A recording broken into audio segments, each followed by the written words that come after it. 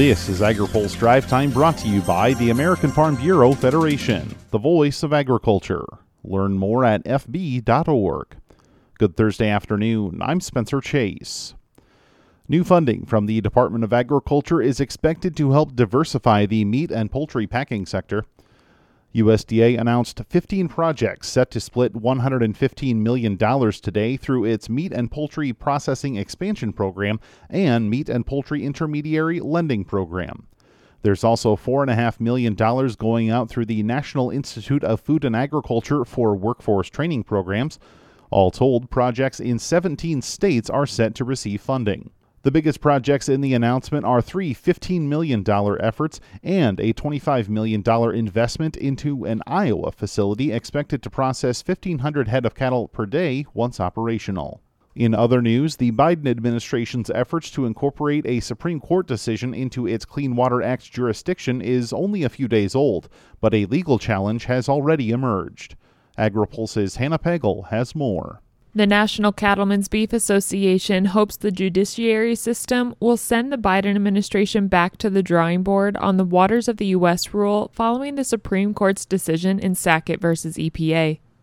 NCBA has filed a motion in the U.S. District Court to withdraw the Biden administration's WOTUS rule. Earlier this week, EPA and the Army Corps of Engineers announced plans to incorporate the Supreme Court's decision into its existing rulemaking rather than withdraw the rule completely and start over. Mary Thomas Hart is NCBA's chief counsel. She says a complete rewrite of the Biden administration's WOTUS rule is the only way to comply with the Supreme Court's decision. The EPA and Army Corps of Engineers have now said that they believe they can make some small adjustments to the existing WOTUS definition and basically give us a direct final rule that will comply with this Supreme Court standard without going through notice and comment rulemaking and without providing the opportunity for substantive stakeholder involvement in that process. Obviously, we're very concerned.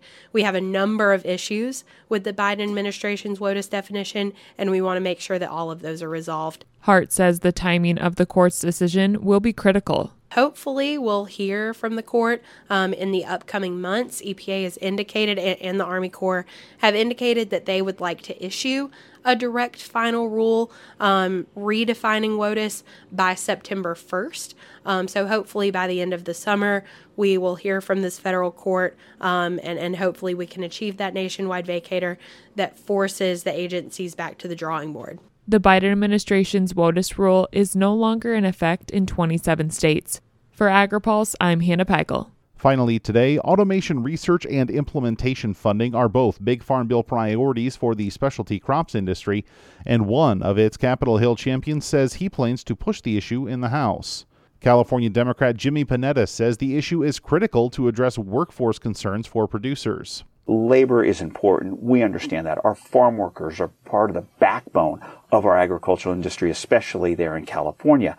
However, you're seeing that workforce shrink, you're seeing it age, and it's just not there. That's why we need to make sure that we replace not the labor, we replace the lack of labor that our farmers have experienced all too often. He says technological improvements are still needed for the more delicate field work. Right now, human discernment is tough to match, but heck, man, we got Silicon Valley right above the Salinas Valley. We need to start relying on the technology that's available and investing in that. That's where the federal government should come up and start to ensure that the funding's there for our producers to invest in the type of technology that's needed. The Specialty Crop Farm Bill Alliance is pushing for funding to promote the research and development of new mechanization for fruit, vegetable, and other producers. The group is also pushing to secure money that would help producers afford the equipment currently on the market. Now, here's a word from our sponsor. Today's AgriPulse Drive Time is brought to you by the American Farm Bureau Federation. Farmers and ranchers care about their neighbors. Through Farm Bureau's Harvest for All program, they donated the equivalent of 31.1 million meals in 2022. Learn more at fb.org. That's all for today's Drive Time. For more agriculture, trade, environment, and regulatory news, visit agripulse.com. Reporting in Washington, I'm Spencer Chase.